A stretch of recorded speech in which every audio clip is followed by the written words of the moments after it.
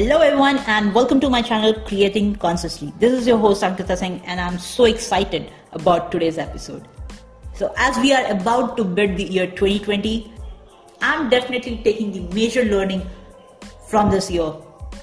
And today's episode is all about that. Before I let you know what that is and how is that going to accelerate your life, I have one question for you. How many of you thought that this year pandemic came up with huge healthcare crisis? I guess majority of you. And how many of you would agree that more than the healthcare crisis, it was the self-care crisis? In fact, it still is. Yes? Yes or yes? Aren't we ignoring ourselves time in, time out, running behind the emotion wants? So how to bring our life on the track, get out of this crisis, accelerate our life instead of a halt without breaking the consistency to a growth? Is it even possible? And if yes, what's the answer? Does your answer at any given point of time incline towards self-care, that is looking after yourself, or self-love, being kind and compassionate towards yourself? I mean, does it make sense? Because I guess loving yourself is the starting point or the process, to actually tackle all the problems that is happening with us. And if you look deep within into this process, you would find that it has the potential to accelerate your life towards greatness, towards well-being, towards longevity. So today's episode is all about loving yourself and how to start that process. Definitely both are needed, self-care and self-love. And oftentimes we do take care of ourselves anyhow. However, ignore being kind and compassionate to ourselves. And it was one question that changed the way I had been looking at loving yourself, loving myself. That is, how do you know that you love yourself? And I'm asking the same question to you. So pause the audio and ask yourself and get to the answer. Do you love yourself? And if yes, how do you know? I had been a person who most of her life believed in loving herself more than anything. I myself was intrigued and had to reflect the way I had been defining self-love.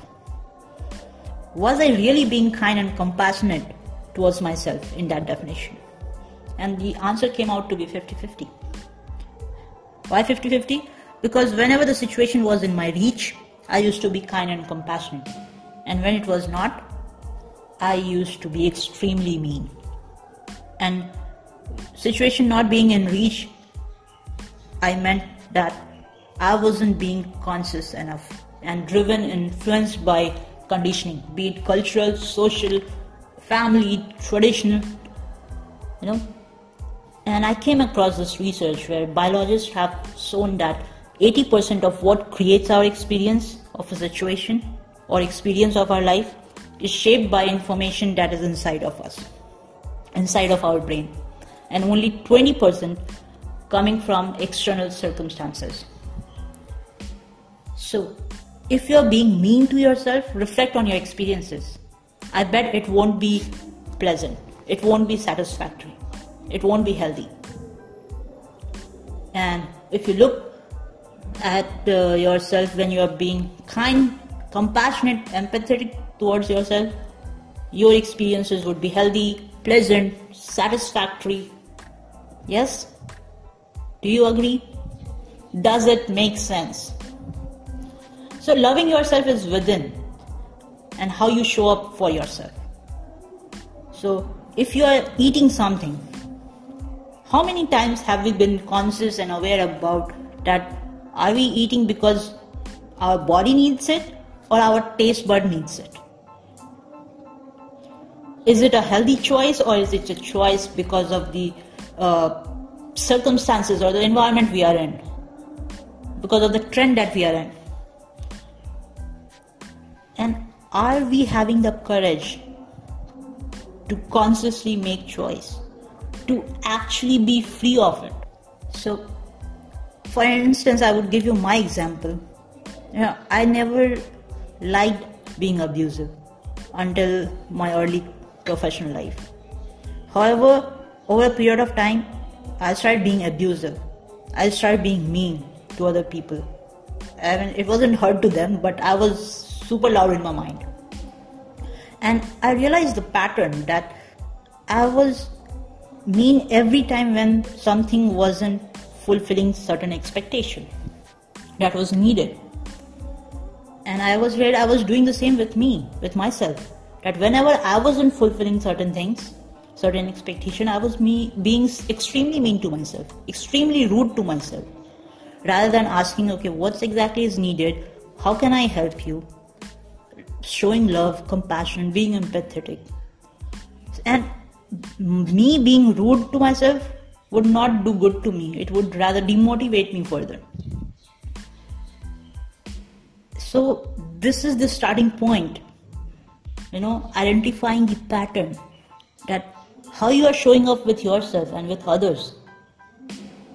Because there are defined times, defined events that you show up certain ways. So find out that pattern and know the old story. What's the story behind that action of yours? Because behind my action, it was the conditioning. Because I was told every single time that if I don't do this, I'm not deserving enough. I don't deserve to live in this environment. I don't deserve to live in these circumstances. So identify your story. Is it around your past experience? And then reconnect with the part of yours that is isolated, that hasn't got love all this while. Sitting with that and loving it unconditionally and extending all the support towards it. So ask yourself, how can you take the responsibility, even for just a little bit, for how you have been co-creating your experiences up until now? Right? I hope it all makes sense to you. Even if you take a small responsibility, just 2% of the responsibility of the entire process, every single day, you are committing towards loving yourself deeply, unconditionally, and getting out of the crisis. I hope you enjoyed today's episode. Leave your message. I would love to hear your thoughts, your experiences around it. And remember, we always give in to conditioning and become critic of our own being in a way that we don't see the possibility. So love yourself, be kind, extend your support, be open, and welcome the new year with open heart and warm hug. Alright, take a very good care of yourself. Enjoy a very happy new year. Bye-bye.